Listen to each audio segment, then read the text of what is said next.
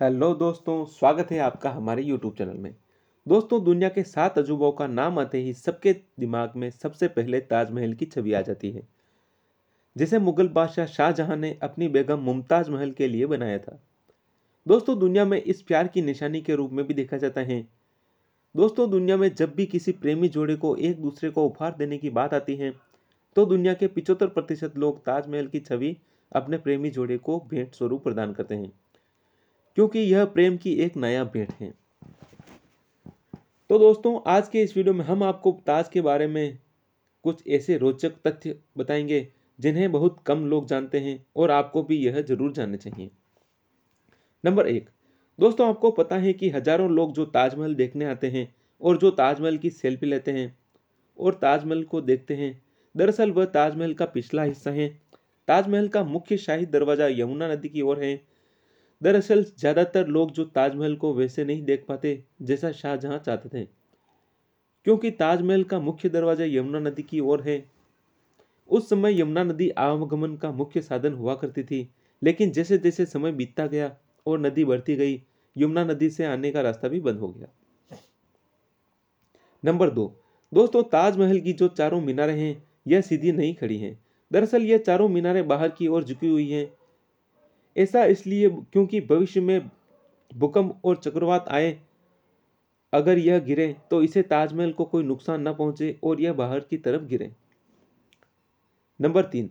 दोस्तों, कुतुब मीनार भारत की सबसे ऊंची इमारत है, लेकिन आपको जानकर आश्चर्य होगा कि कुतुब मीनार से भी ताजमहल ऊंचा है।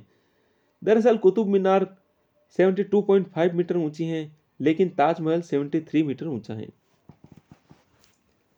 नंबर 4। दोस्तों, ताजमहल 1632 में बनना शुरू हुआ था, जो 1653 में जाकर पूरा हुआ। इसका निर्माण 20,000 कारीगरों और मजदूरों के द्वारा पूरा किया गया।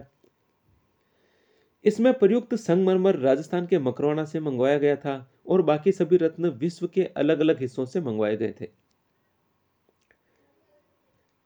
नंबर 5। दोस्तों, 1947 में अंग्रेजों से भारत को आज़ादी मिलने के दौरान अंग्रेजों ने ताज को काफी नुकसान पहुंचाया था।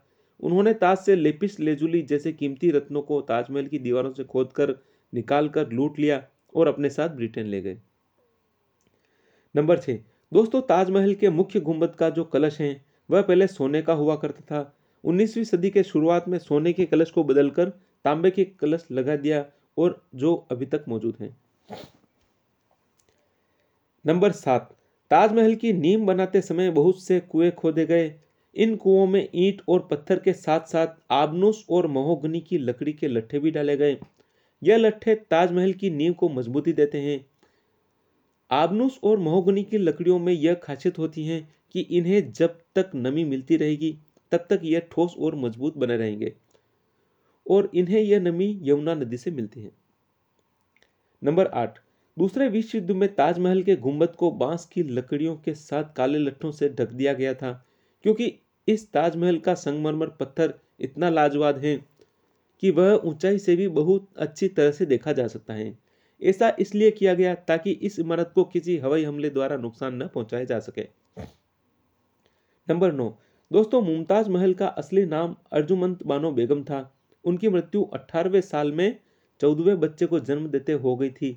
पहले उन्हें बुरहानपुर में दफनाया गया था, लेकिन ताजमहल बनने के बाद उन्हें ताजमहल में दफना दिया गया। नंबर 10। दोस्तों, शाहजहां से सब औरंगजेब ने उनकी आखिरी ख्वाहिश पूछी गई, तो उन्होंने अपनी ख्वाहिश में अपना मकबरा ताजमहल के अंदर मुमताज महल की कब्र के पास बनवाने का जिक्र किया था, और उनकी यह आखिरी ख्वाहिश औरंगजेब ने पूरी भी की। तो दोस्तों, कैसा लगा आपको ये वीडियो? अपनी राय दें, कमेंट करें, शेयर करें और सब्सक्राइब करें। धन्यवाद।